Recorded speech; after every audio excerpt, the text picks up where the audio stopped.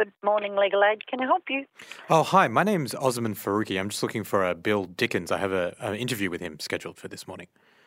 Okay, Osman. Faruqi. Sorry, what was your...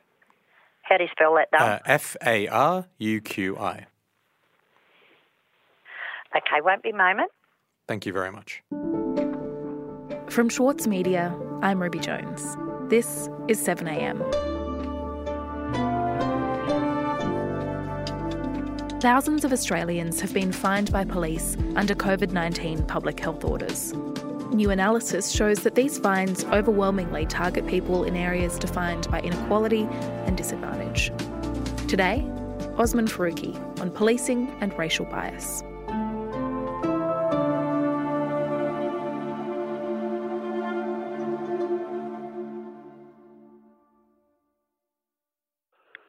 Good morning, Osman. How are you? Hi, Bill. I'm good. How are you doing?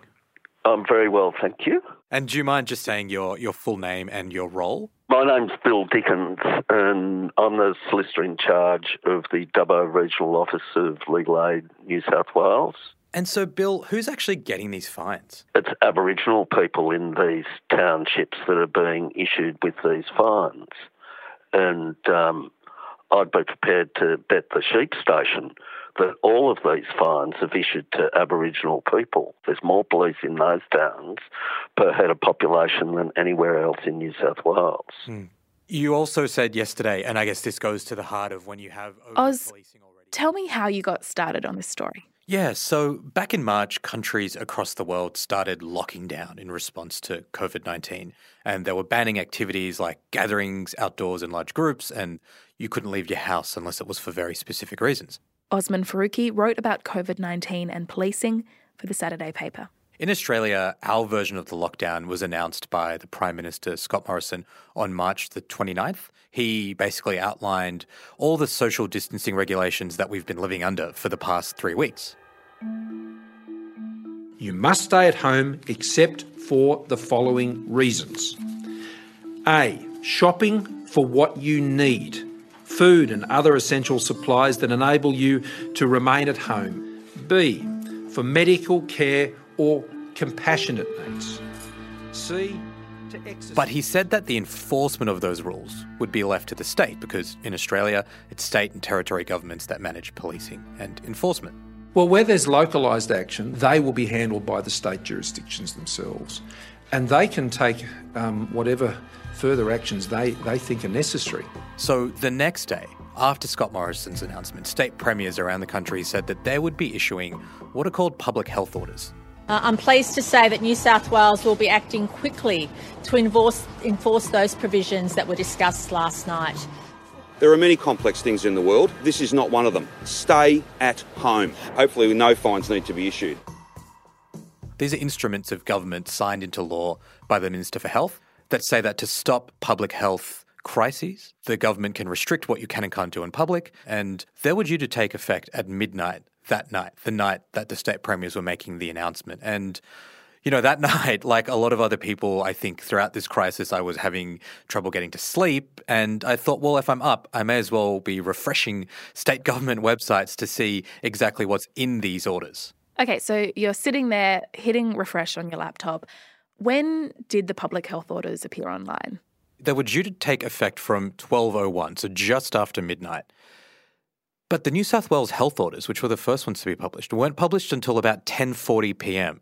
So basically, most people had gone to bed. These orders were due to take effect when by the time you woke up, you would be bound by them. But they hadn't been published till less than 90 minutes before they were due to take effect. And I found that to be an indication, I guess, that the government was doing this quite quickly, that they were making these decisions on the fly. Right, so when you did read them, what struck you? The thing that was interesting was that there was inconsistencies between the state orders and what the Prime Minister himself had said. For example, Morrison said that you would be able to visit your family members if they lived in another household, but these orders didn't make any exception for that at all. So I already started to become a little bit concerned about the level of confusion that there might be in the community around these orders. And the final thing that stood out to me was how punitive they were in terms of their enforcement. For example, in New South Wales, the punishment for breaching the orders is a $1,000 fine, and you could be jailed for up to 6 months as well. And that's pretty extraordinary just on its own, but it's also pretty out of step with what we've seen in other jurisdictions around the world. In the UK, for example, where there's a much stricter lockdown than we have in Australia, the punishment for breaching the regulations is only £60. And so since these public health orders came into effect, you've been looking at how they're enforced by police. What have you found? Yeah, I've previously reported on police powers and the way that some laws in Australia can be used quite differently by different police forces and in different communities. Given how broad and discretionary these kinds of powers were and how mixed some of the messaging was, I was pretty curious to see how that would actually play out in the community. And even though I had a gut feeling as to how that would operate, I was really shocked when I started looking at the data, at the patterns that started to emerge. We'll be back in a moment.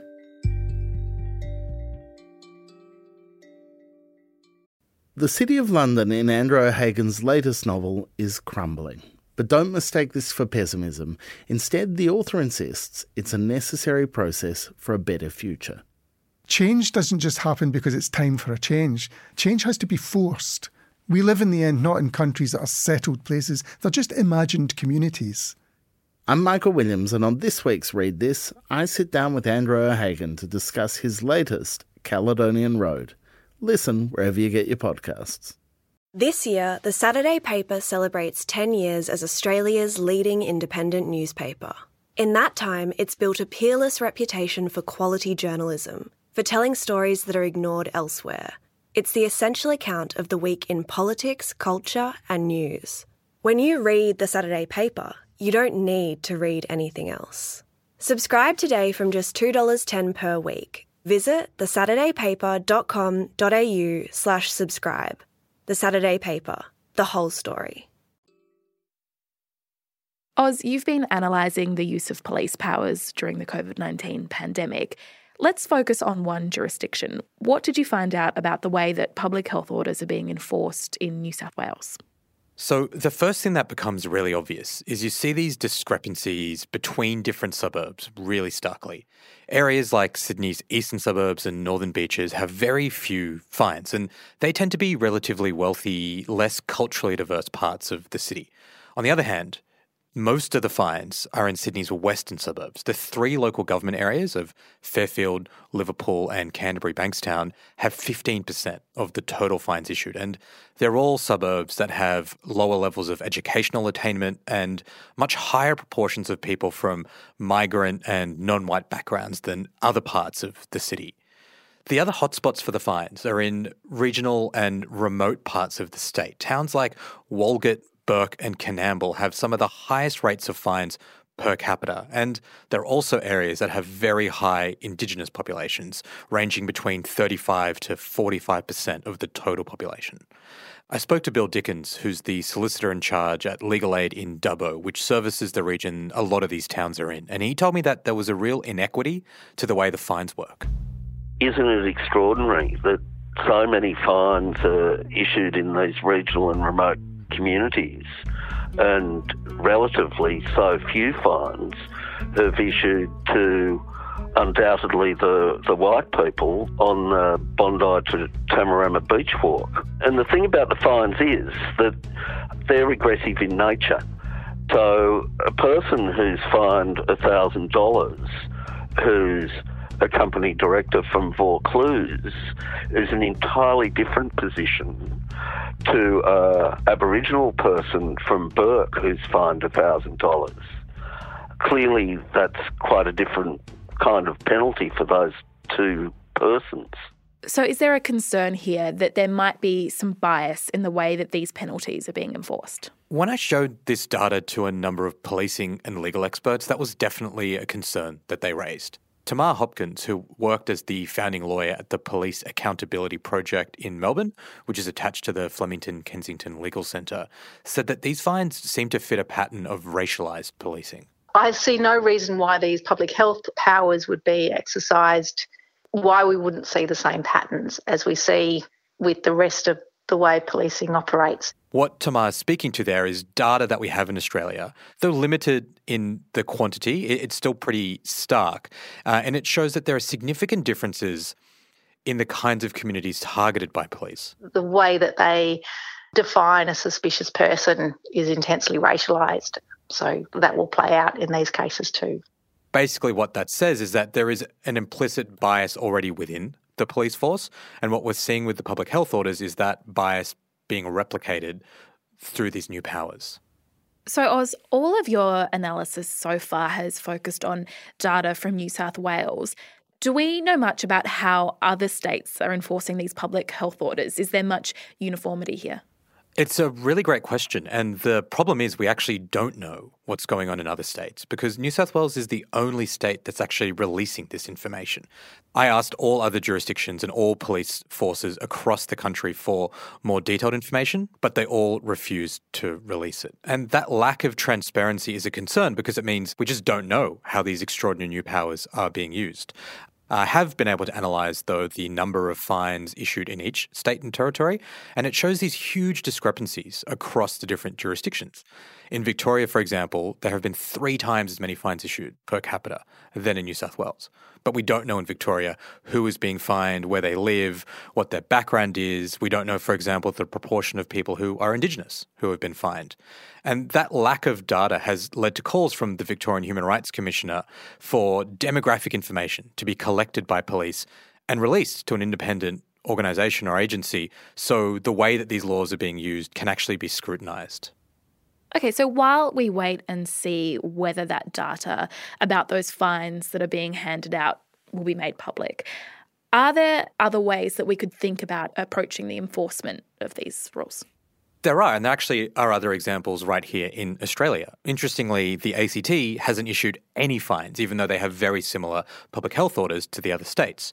The ACT Chief Police Officer, Ray Johnson, he told me that police in the territory had decided very intentionally to go down a path of communication and education rather than the more punitive approach we've seen in other states like Victoria, Queensland and New South Wales. So they're stopping people and talking to them instead of finding them. That's exactly right. Over the Easter long weekend, for example, there were hundreds of passengers in cars that were stopped by police who were being questioned about whether they were going on holiday or they were travelling for non-essential purposes. But police told me that they spoke to those people and those people responded positively and went, back home, or they confirmed that they were travelling for an essential purpose and no fines were issued. Okay, so there are different approaches to the enforcement of these rules, even here in Australia. So do we know which approach is actually the most effective in terms of encouraging the kind of behaviour that we want to see? At this stage, it's too early to tell whether one strategy of policing is better than the other at encouraging social distancing. And until we get more transparency from the police, we might actually never know. But it is worth acknowledging that the ACT hasn't seen some explosion in COVID-19 cases, despite taking a much less punitive approach to the enforcement of these laws. In fact, they've got some of the lowest infection rates in the country. But there is a real risk with the more punitive approach. I spoke to Julie Leask, a professor of public health and risk communication at the University of Sydney, and she told me that if these powers aren't enforced in a consistent way, and there isn't transparency around them, then that can actually undermine your public health goal, because it means people are less likely to trust what police and the government are trying to do. Having transparency on the sort of information, say, that we have from New South Wales is really important so that those institutions can be held to account. She also said that even though pandemics might require some pretty dramatic government intervention, it's actually even more important to make sure the impacts on marginalised communities aren't overlooked. A pandemic is no excuse to reinforce existing inequities. With infectious diseases, where you're punitive, where you stigmatise, you can end up with people sort of going a bit underground. You can end up with a backlash in behaviours. If there's a sense that these powers are being used in a way that targets certain communities and there isn't transparency around how they're being used, then there's a real risk that trust is undermined. And if trust is undermined, that means the public become less acquiescent. They might chafe against the laws, they might disregard them because they don't see them as being about stopping the spread of a virus, but about the police just exerting power in a particular way. And that's the real concern here, beyond just the fact that police might be targeting certain communities. If we end up losing public trust and we end up not having faith in the social distancing guidelines that we have, we also risk this morphing into a bigger health crisis.